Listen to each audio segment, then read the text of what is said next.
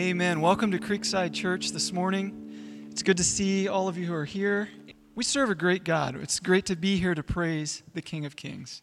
I just wanted to read a couple of verses that I was looking at this morning. The psalmist says, "Sing the praises of the Lord, you his faithful people. Praise his holy name." And that's what we're here to do this morning. We're here to proclaim his praise. And there's another passage in Isaiah. He writes down what the Lord says, and here's what the Lord said. "See, I'm doing a new thing.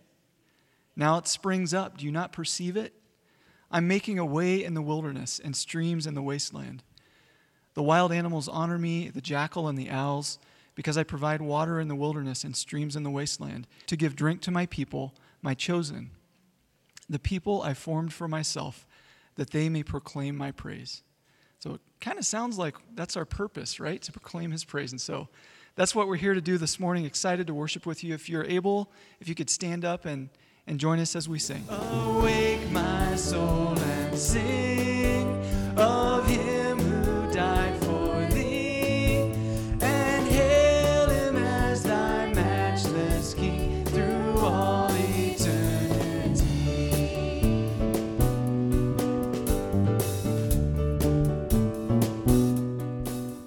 This coming Thursday, October 7th at 9:30 a.m., there's a women's missionary outreach. Again, that's at 9:30. On Saturday, next Saturday, we have the Creekside Cleanup Day, and that's from 9 to noon. So we encourage you to come out and help with that. Sunday, I guess it'd be 3 weeks from today, there's a Get to Know Us luncheon that will be immediately after the service right back here. If you're fairly new to Creekside, please join us with that. It's a good chance to get to know people. I was going to also mention, I know that, just a reminder, everybody keep praying for our team in Haiti. I know that we're doing that at our home, and I encourage everyone to do that. What a great outreach that is for those 7 that are there. Also, as a direct result, a little bit of that, Wednesday nights, as you know, we host Awana for the kids, and there's a few of the people that are in Haiti that also help with Awanas. I'm just saying, if you guys are not busy on a Wednesday night, talk to Mary or Mark Klein and volunteer. There's nothing like watching little kids memorize and talk to you their Bible verses that they've learned. I know that I'm blessed every week that I come. So with that, I throw that out. I'm all done except for kids. At this time, you can go. You are dismissed to Sunday school, and we just don't want Steve to stop in the middle of his sermon and remember to send the kids out. So here we go. Thanks, Tom. And I would just like to echo Tom's appreciation for our talented folks that serve us each week on Sunday mornings up here. I know that group rotates and changes, but it just blesses my heart to be able to worship and to be encouraged by people who are gifted in using their gifts to encourage us in the body of Christ in the way that they do, and planning and preparing and leading us in worship. So thank you all again very much. And for the Get to Know Us lunch, if you would like to join us, please RSVP. Please email Megan at creeksidedm.com. That would be good. We'd appreciate that. Let's pray. Father in heaven, we are blessed and privileged to be here this morning. I pray that you would speak to our hearts, that we would hear the word of God for what it is, not the word of men, but the word of God, and that we would respond in an appropriate way, that your Spirit would work in us to draw us to yourselves. We pray that those who are still skeptics, critics, antagonists to Christ would be drawn to you. And those of us who know you, we pray that we might be drawn closer. We pray in Jesus' name. Amen. Most of us have heard the saying, maybe you haven't, but many have heard the saying, there are only two things guaranteed in life: death and taxes, right? Well, it's the latter. Actually, most people don't like either one, but it's the latter one, the taxes, that becomes the touch point, the pivot point, the point of conflict in the passage that we're going to be looking at this morning in Matthew chapter 22, verses 15 through 20, because it's this idea of century-old struggle of people who are spiritual, wondering how it is we fit into a secular world, and what is our relationship with this secular world, and are we to be those who are serving the secular, or since we're spiritual people? And so it's that tension, that conflict, that struggle that the antagonists of Jesus leveraged to attempt to discredit him, to attempt to destroy him, to attempt to bring him down. They taught to do this. And so in the first of three confrontations that we find in Matthew chapter 22 that are initiated by the religious leaders, it's this issue of paying taxes, but really submission to the government authority that Jesus deals with in Matthew chapter 22, verses 15 through 22. But what he's doing here is he's emphasizing, and in this conflict, he emphasizes their rebellion, while at the same time encouraging them to still accept him, not to reject him, but to accept him. And he does all that by showing us what our responsibility is. So by showing us our responsibility to God and government, Jesus is exposing rebellion against God and encouraging people to accept him for who he is as the Messiah. I'd invite you, if you would, open your Bibles to Matthew chapter 22, because in this section, in verses 15 through 22, there are three scenes in this conflict. And three scenes in the conflict expose religious hypocrisy and encourage intimacy with Jesus by clarifying what is our responsibility to God and government. I'm going to read the text beginning with verse 15. Then the Pharisees went and counseled together how they might trap him in what he said. And they sent their disciples to him along with the Herodians, saying, "Teacher, we know that you are truthful and teach the way of God in truth and defer to no one, for you're not partial to anybody, or not partial to any. Tell us, therefore, what do you think? Is it lawful to give poll tax to Caesar or not?" But Jesus perceived their malice and said, "Why are you testing me, you hypocrites? Show me the coin used for the poll tax." And they brought him a denarius. And he said to them, "Whose likeness and inscription is on it?" And they said, "Caesar's." And then he said to them, "Then render to Caesar what is Caesar's, and to God what is God's." And they marveled. And in hearing this, they marveled. And leaving him, they went away. It's a pretty masterful interaction here, I think, between Jesus and his detractors. And the first step that we see, or the first scene in this action of revealing to us God and government, is that, first of all, our responsibility is challenged. What is the responsibility? It's kind of a challenge here. What are we to be responsible to Caesar or not? And so the scene unfolds in a couple of parts. There's a plot to undermine Jesus, and there are two parts to the plot that we want to talk about that expose this challenge. And the first is the conception of the plot. The text begins with "then." Okay, Kyle last week had seen that Jesus is talking about this marriage feast, and he had talked about who's coming to the wedding and what kind of clothes you got on, which was the last of three parables that Jesus used to indict the crazy people who were out against him, okay? Then Jesus is still in the temple, okay? And it's after the judgment parables that had revealed and rebuked their religious pretense and unbelief. Then they come to Jesus, the Pharisees. Now, we know from in chapter 12, verse 14, they were seeking to destroy him. So we're 10 chapters later in the history, and they were seeking to destroy him. And it says they went out and they counseled together. I think the ESV says they plotted. Okay, they plotted together how they might trap him in what he said. Now, throughout his public ministry, and especially in the last few days, Jesus has pretty much made buffoons of these people. I mean, he's kind of gone into the temple and ransacked the temple, and he's ridiculed them, and he's told these parables that kind of put them on the spot and humiliated them and frustrated them to no end, okay? He condemned their self-righteousness and their pious positions and their hypocrisy. Now, how did they respond to that? Well, certainly not with humble repentance, okay? We just got done singing songs about how wonderful the name of Jesus is, how majestic our God is, how awesome he is, and what our response ought to be to the King of Kings. And here they are in the presence of the King of Kings.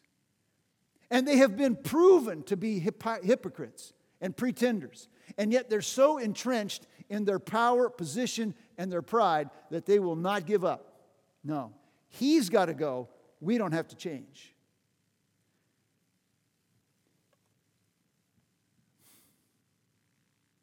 That's who we are as human beings. You point something out wrong with me, it's not my problem. That's our default mentality. It's your problem. God's on the throne. I'm not submitting to anyone. This is an exposure of the proud spirit of unbelief. And he does it very well, okay? So Luke tells us this in Luke 20:20, which is a parallel passage, that they sought to catch him in some statement. No, they weren't humble. They weren't broken. No, they're going to trap him. Catch him in some statement so as to deliver him up to the rule and the authority of the governor.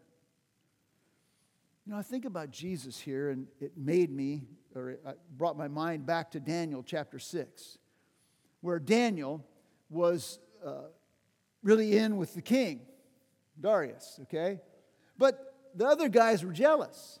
And so they sought an occasion against Daniel. And so what did they do? They had the king make an edict that would make Daniel's obedience to God a violation of the law, to trap him. This is the despicable nature of human beings. They sought to destroy him.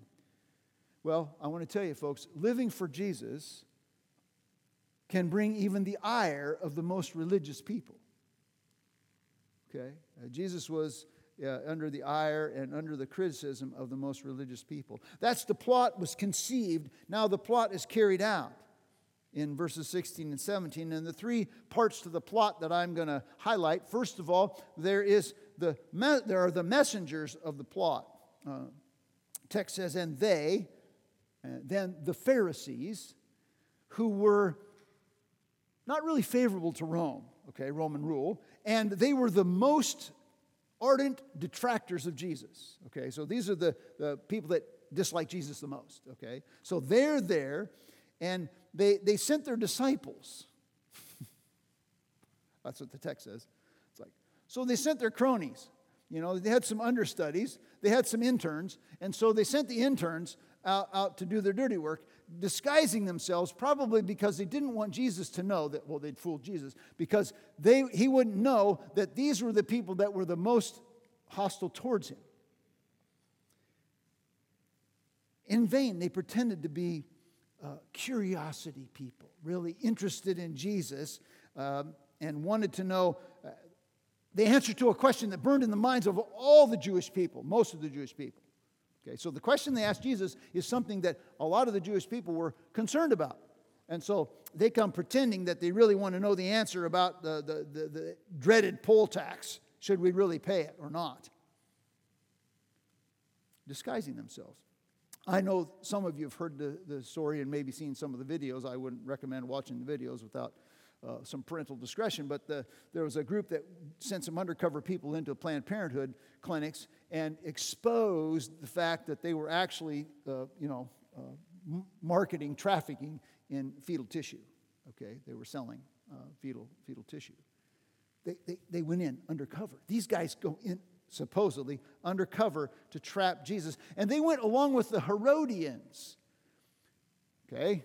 The Herodians were very much in favor of Rome, thus the name Herodians, because Herod was the king, or many Herods. So they were in favor of Rome. These were unlikely partners in this crime. Okay? Because they didn't really like each other. And so the unlikely collaborators had found a common enemy. Neither one of them liked Jesus. And they liked Jesus so little that they would work together even though they didn't like each other. Okay? And so there was this collaboration. For the Herodians and the Pharisees, it was this. And maybe you've heard this. The enemy of my enemy is my friend. Okay? The enemy of my enemy is my friend. And so they had a common enemy, and so they joined forces against Jesus. Now, those are the messengers. Now, what is there's this manipulation that takes place in the plot. If you look at verse 16, and they sent their disciples to him along with the Herodians, saying, Teacher. So, teacher is a term of respect, acknowledgement of authority, of wisdom. And so they say, Teacher. And we know that you are truthful and teach the way of God in truth. As John MacArthur says, they affirmed both his personal and doctrinal integrity. You're a person of truth and you speak the truth, So that you don't seek anyone's favor because you're not partial to any. So Jesus is an upstanding guy. He's a straight-up guy. He's not a politician. He doesn't really care what people think. He just speaks the truth, and he doesn't really, not influenced by other people's impression, other people's thoughts. And so that's what they're saying about Jesus. We know you're going to tell us the truth, and you're going to shoot straight from the hip, and you don't really care who gets it. You have courage because you're not so petty as to be concerned about how people think or what people think. Everything they said was true, but they didn't believe a bit of it. Their disingenuous statements were actually intended to, it was a form of flattery, intended to get Jesus to let his guard down so he'd speak rashly without any filter. They were hoping he would just kind of like cut loose, and say something really stupid. And then they could destroy him. I don't know if you've heard this a few weeks, maybe it was last week, it was this past week, a guy running for the governorship of Virginia, Terry McAuliffe. He stood up at a debate and he said, you know what, the parents don't have a right to tell the schools what to teach their kids. He got kind of hot water because of that statement. I think he believes it, but, he just kind of blurted it out there. Well, that's what the Herodians and the disciples of Jesus, disciples of the Pharisees are trying to get Jesus to do, is to blurt some stupid statement out. But everything they said about him was accurate. And what they said was accurate in the sense that it identified who he really is. He is not just the one who speaks the truth of God, he is the truth of God. And he's not someone who's easily influenced by other people's opinions or ideas, which is really stupid when you think about it, because what are they trying to do? They're trying to influence him through their ideas.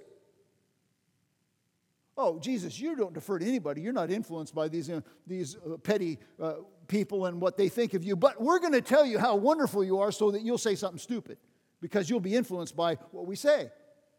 Do you see the hypocrisy of it, the irony of it? It's like they don't even get it. Had they really believed that Jesus spoke the truth of God?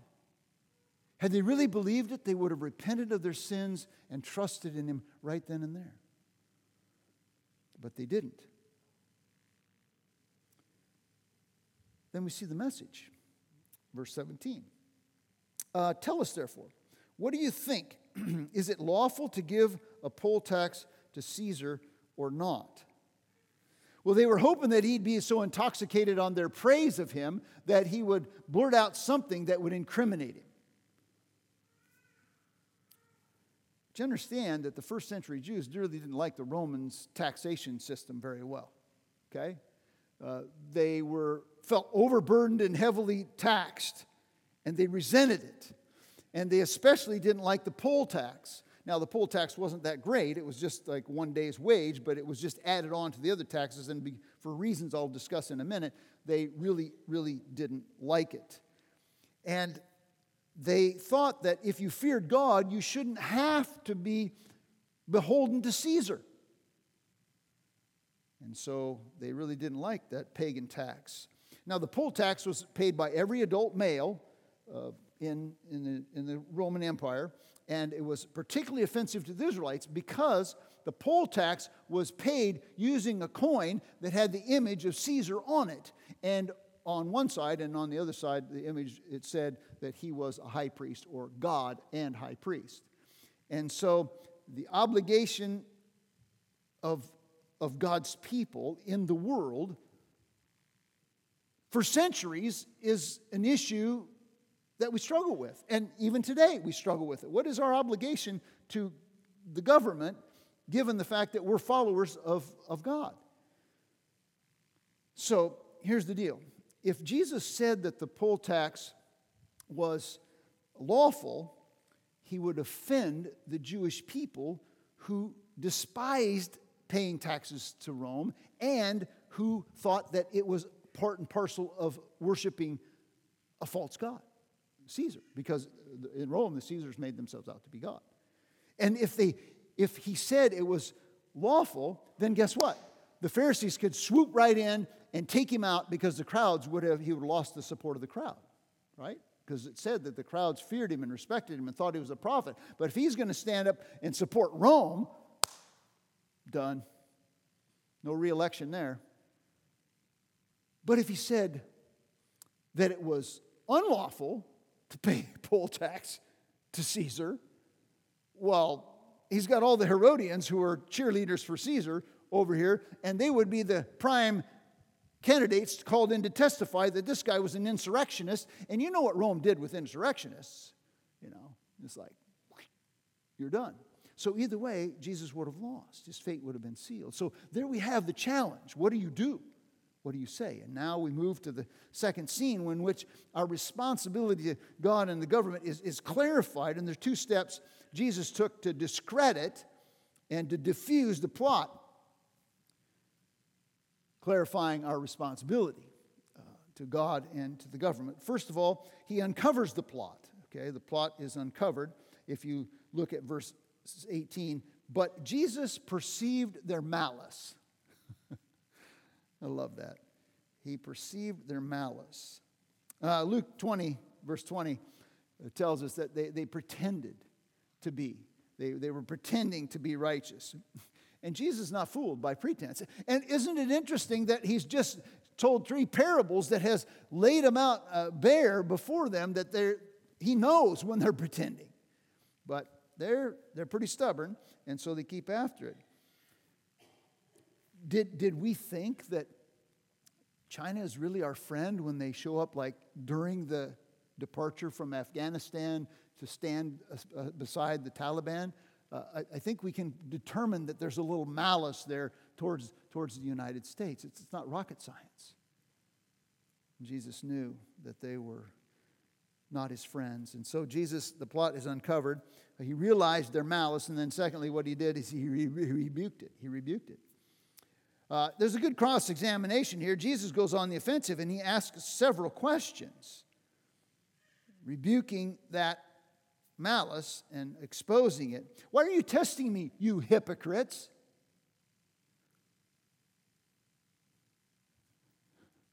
What did they just said about Jesus? Oh, Jesus, you're a teacher, and you speak the truth of God without partiality to anyone. Yeah, including you. Hypocrites. You're the pretenders. You're the pretenders. He proclaimed their perverted purpose, and he proved himself truthful. He's told the truth, and he was not partial. You're hypocrites. What's a hypocrite? It's a play actor. Someone who wears a mask. It's not really who they are. They're performing. And so these were the performers. And how did he know that they were pretenders? How did he know they're hypocrites? It's not conclusive evidence, but it's an indication of his deity. He's not fooled easily. Then he unraveled the plot. It begins to unravel here. He asked them, he rebuked them. Then I want to see this. First of all, he realized it, then he rebuked them. I skipped over the end of verse 18. Important question here. Why are you testing me, you hypocrites? Now he goes on, show me the coin for the poll tax. Okay? Show me the coin. Good question. He's unraveling it now. Still in the temple, where Jesus had overturned the money changers, and they come to him concerned about whether we should pay the poll tax or not. And Jesus says, oh, okay, do you have a coin that we use to pay the poll tax? Oh, yeah, by the way, we have one here. Oh, really? So you really have a problem with paying the poll tax, but you're carrying poll tax money around in your pocket.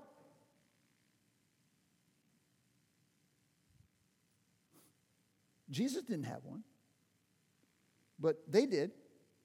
And apparently he got you. Oh, yeah, we have one. Oh, maybe we shouldn't have said that. Yes, you do. Next, he highlighted what offended them most. He says, well, whose likeness is on it? Image. This is the same word, base word that you have back in Exodus chapter 20, verse 4. You shall have no other gods before you. You shall not make any image or likeness.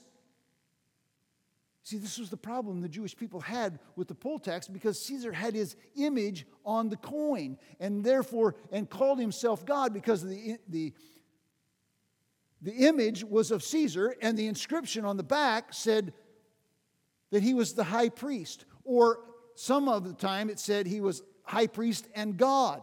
So we have a violation of the first commandment, you shall have no other gods before you. Have a violation of the second commandment, you shall not make yourself any likeness or image of God. So that was the problem they had. They felt like they were practicing idolatry and being blasphemous if they paid the poll tax.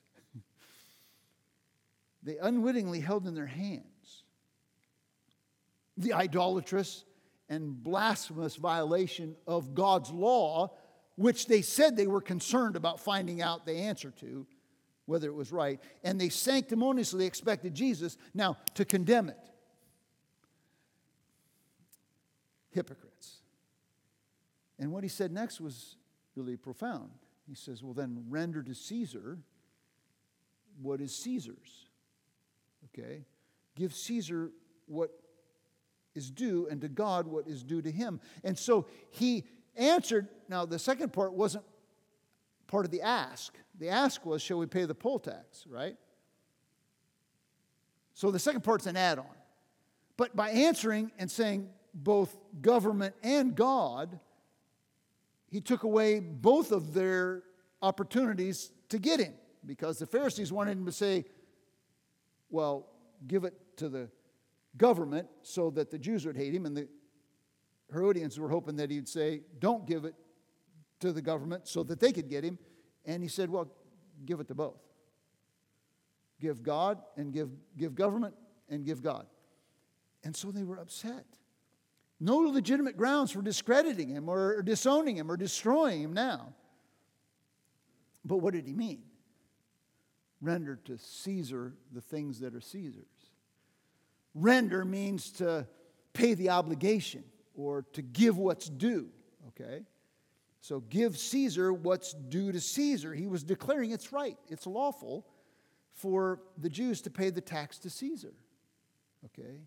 He's not a god, so don't worry about that. Just pay the tax, because actually who's stamping images on the coin?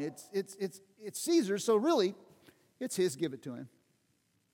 I mean, it came from his kingdom, it's part of his deal, so don't worry about it. Just give him the money.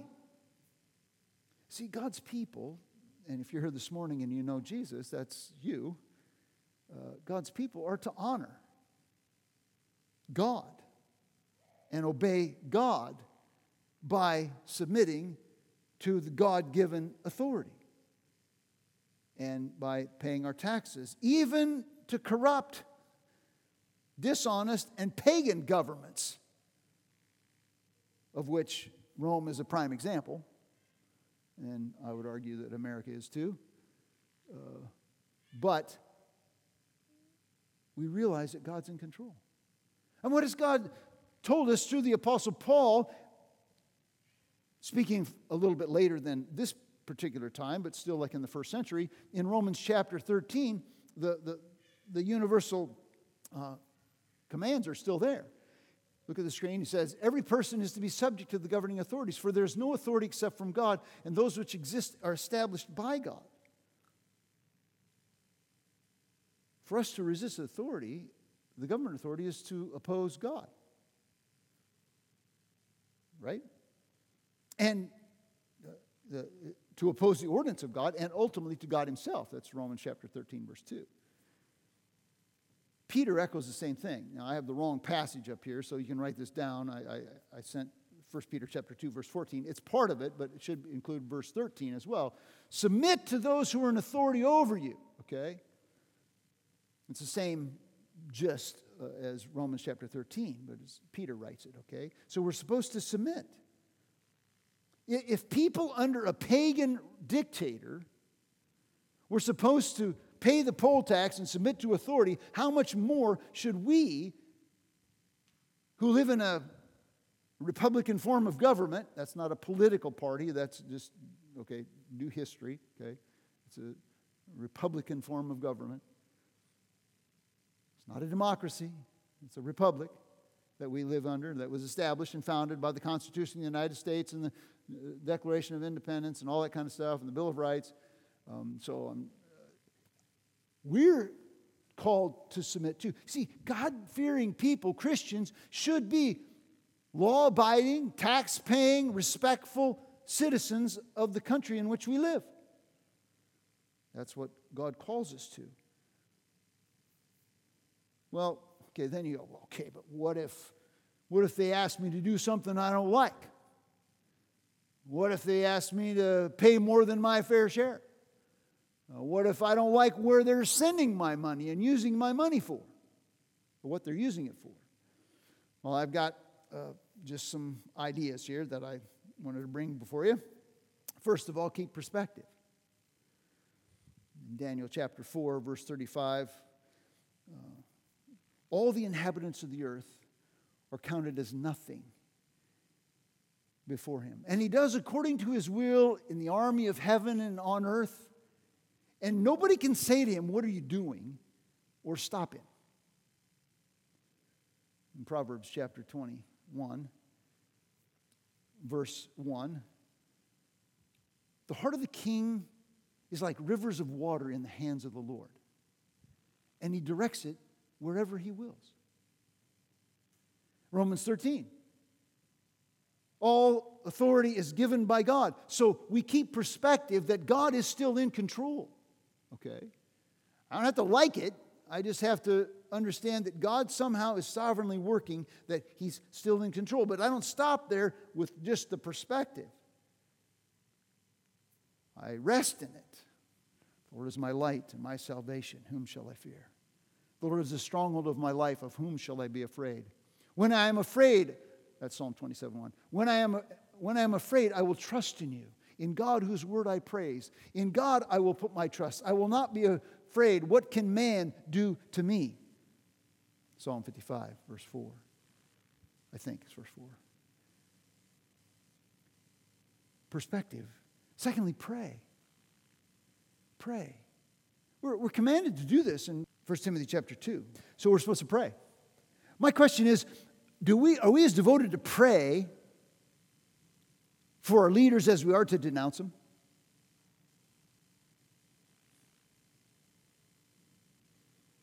I don't know about you. Boom. I can find when they make a mistake or I can find fault with them. But am I as committed to pray for my leaders as I am to denounce them? Do we pray for their salvation? Do we pray for their conviction, that they would be convicted by the Spirit of God about things that are wrong, that are unbiblical, that are unethical, immoral?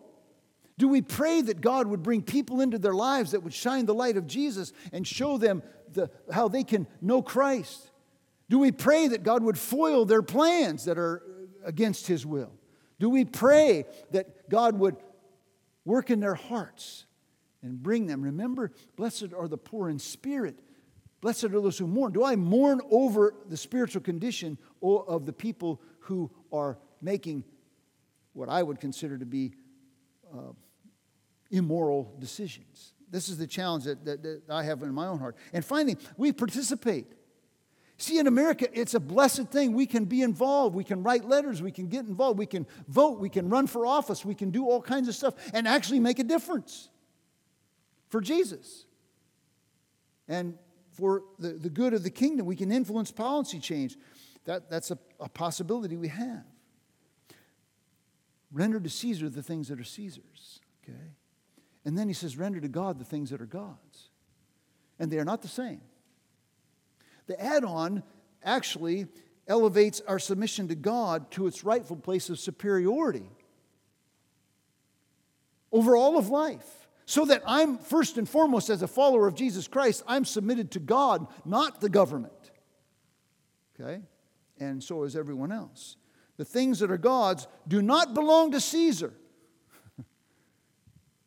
Nor should I submit them to Caesar. They belong to God exclusively. He deserves my fullest devotion. He deserves my first of everything. Matthew chapter 22, which we'll be getting to. Bob will be preaching on it in a few weeks. What's the greatest commandment? You shall love the Lord your God with all your heart, with all your soul, with all your mind, and all your strength. Give to God the things that are God's. What does God require and ask for? He asks for everything. Our life. That's what He wants. He wants everything. Authentic spirituality that puts a love for and service to God, His Word, and His kingdom first. That's what He asks for, and that's what He calls for, and that's what He deserves above everything else. In chapter 21, verse 32, it says, when John came in the way of righteousness, you did not believe him, but the tax gatherers and hearts. I didn't say that right. Yeah, in Matthew 21, 32. We're to believe in Him. Forget Matthew 21, 32. Okay? We're supposed to give our whole to Him. We need to ask God to protect our hearts so that He has first place in everything. What's more important? My job? My health? My kids? More important than God? No, nothing. God should be the supreme thing. And He deserves our utmost allegiance, obedience, and adoration above everything. And it begins with us yielding to Him. It begins with us recognizing that we are wicked people who deserve to spend an eternity apart from Him, recognizing and realizing our end, and then repenting of our sins and turning and trusting in Jesus Christ as Lord and Savior, surrendering us to Him immediately and ultimately is the beginning. And then continually, each day, offering ourselves up in worship and praise to Him. Offering my person, my possessions, my pleasures, my plans, everything to Him. This is what it means to give God what God deserves. And not to give it to the government. Okay? Human leaders have a right to ask us to pay taxes and to support our government, right? That's fine, and obey the laws. But they do not have a right to outlaw Christianity or outlaw its practices or command me to do something that's contrary to God's word and His practice and His truth.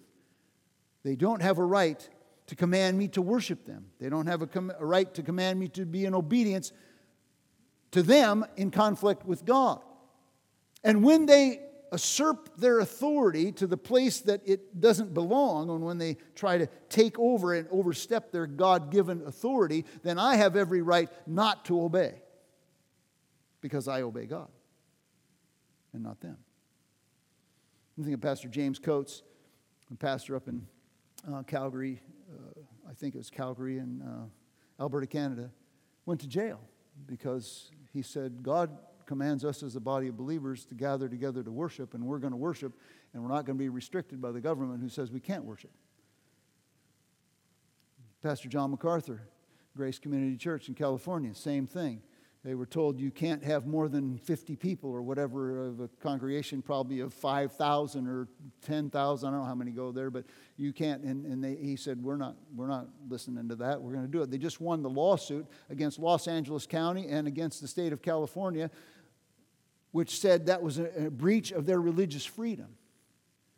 Now, even if they hadn't won the lawsuit, see, that's not the point that they won the lawsuit. The point is, would you obey God or men? Now, I'm not saying there's a lot of these things you ought to stand on, but I'm telling you what, I believe that in America we're coming to a point in history that we've never been before. Whereas the people of God are going to be pressed on this. The people of God are going to be challenged on this. We're going to have to decide whether we're obeying God more than men. And to what degree we're willing to stand up and follow the King. And not the King big K, not the King little k. Okay? This is the challenge that we face. But don't lose sight that God uses ungodly governments and uncomfortable situations and challenges for His purposes. Okay? Sometimes God is using evil, things that are against God's word and will and way, to punish sin. I mean, think Israel in Babylon. Babylon wasn't a fun place to live, but it was a place that they went because they had sinned and sinned and sinned and sinned, and God was calling them to repentance and to return to Him. Like what John Calvin says, when God wants to judge a nation, He gives them wicked rulers. It might be for purifying. Remember Esther?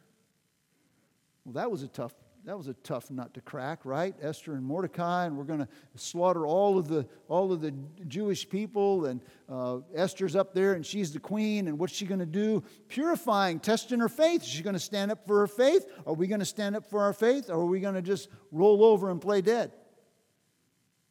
Because it's uncomfortable. Or it just might be part of God's plan that we can't understand. I mean, how many years were the children of Israel in Egypt anyway? Yeah, 400. Try that one on for size. Oh, 400 years of just being a slave. Building the pyramids or whatever, just kind of doing that for fun. And then it says in the beginning of Exodus, and God heard their cry. Really? 400 years later. It's part of God's plan. We don't have to like it. We have to understand that God demands and deserves our supreme allegiance and our supreme obedience. We're supposed to seek and serve Him every single day. Submitting to Him first, and then also to our government and the government authorities as best we can without compromising our convictions. As Christians, I believe God has called us to expose the darkness. Doesn't mean that we don't say what is going on is wrong. We expose the darkness because men love darkness rather than light because their deeds are evil. And when we expose the darkness, we do it so that we can exhort people to repent and have faith in Christ so that they can experience the new life that we have in Jesus. Because if I never call sin, sin, then people don't need to turn from their sin. They don't need to repent. If they don't repent, then they aren't redeemed. Now, the challenge is to do that with humility. Because I'm not better than them. Because I've been redeemed, but not because of me, but because of Christ. So I don't pass over sin, but I don't pontificate and look down on people because of it. And neither do you. We point out their sins so they can experience new life in Christ. And when they have new life in Christ, then we encourage obedience and followership to the truth of God's Word, because human flourishing is best accomplished through God's plan and purposes. If you follow God's Word, things kind of work out. If you go against God's Word, not so much. And we're moving against God's Word. The tide is against God's Word. I mean, it's like red tide. Whew. It's nasty stuff. And it's not pleasant. It's toxic. And it will hurt us. But we need to stand firm in God's Word and rest in His sovereign control and be the people of God where we're at. Best we can do. Okay? So there is the challenge to us. Now we've clarified it. And then Jesus confirms it, I think. That's my think, in verse 22. There are three responses that those who were sent have that I think punctuate and also show the power and propriety of what Jesus did in laying out our responsibility to God and government. So what's the first thing that they do? They marvel. What a wonderful name it is. What a marvelous name it is. What a beautiful name it is. The name of Jesus. It's like, oh. Yeah, we didn't see that coming. Oh, give to Caesar and give to God. Didn't see that coming. They marveled, the text says. They were marveling at Jesus. Then they were, this isn't in Matthew, but it's in the parallel Luke, they were silenced. They didn't say anything. Whoop. I met a guy in Hungary. He was the 1972 jiu-jitsu champion in Hungary. And he had his own, shall we say, business where he was contractor for the government and other people to provide security. Because he was a well-trained former Hungarian soldier, former jiu-jitsu champion, and so he was on security detail. So sometimes when the president would travel, his group would do security detail. So he took us to his little gym, and he was telling me and another guy who's the meekest, mildest, gentlest guy on the planet how you protect yourself. And so he says, "Guy come behind you and grab you." And then he says, "Turn around." And then he made some motions with his fist that would kind of go into the person's certain body parts. Game over. Jesus dealt with the Pharisees and the Herodians masterfully, gently, graciously. And they were silenced. Game over. He didn't destroy them right there, but it was over. And then they walked away with their tail between their legs. I added that. Humiliated. What could they do? Now, astute observation by Sean McDonald in his commentary is this. He says, that is the opposite of what we are to do. Walk away from Jesus. See, if you're here this morning and you're listening to this and you are maybe one of the detractors of Jesus, or maybe you're one of the critics of Jesus, or maybe you're just an antagonist against Jesus, here's how Jesus dealt with those people. But He doesn't want you to walk away. He doesn't want you to scram. He wants you to surrender. He's inviting still offering the chance to surrender in our pride and our arrogance and our self-righteousness, our self-sufficiency, that we would surrender our life to Him and turn from our sinful way and trust in Jesus and enjoy what it means to be in a relationship with the God of the universe who came to these people, and they were so belligerent, obnoxious, and rude that they couldn't see that He was offering them life, hope, health. And that's what Jesus would want for you, and that's what I would plead. Don't make their mistake. Don't walk away. Turn and trust Him. Don't try to trap Him. Don't trip over Him. Remember a few weeks ago, you trip over Jesus, then He'll, ultimately that ends not well, pulverizing you. Jesus not only speaks the truth, He is the truth, and nobody comes to the Father but by Him, the way, the truth, and the life. So come to Jesus. Repent and turn. Don't rebel. And if you know Jesus, then give to Caesar what Caesar gets, okay? Pay your taxes, obey the government, as long as it doesn't ask you to do something that's contrary to what God has clearly stated in your word. And I have a challenge. Will you pray for your leaders? Not just speak ill of them. Let's pray for our leaders. Will you commit to pray for your leaders? And then give to God our great allegiance. Give Him our time, our talents, our treasures. Give Him our head, our heart, our hands. What are you doing for Jesus? Ask yourself. I'm challenging you. If you know Christ, ask yourself, is there some part of my life that I haven't given fully in allegiance to God?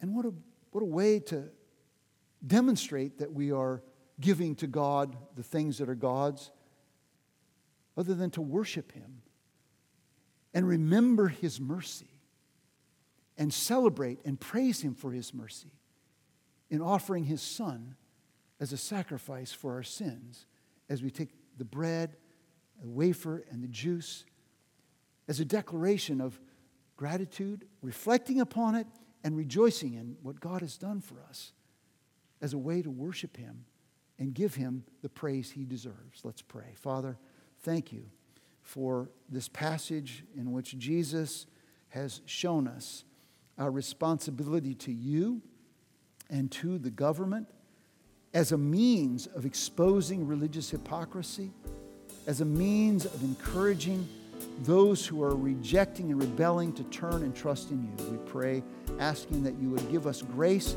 as believers to walk worthy as Your servants, and those who don't know You, Lord, I pray they would turn and trust You today. In Christ's name.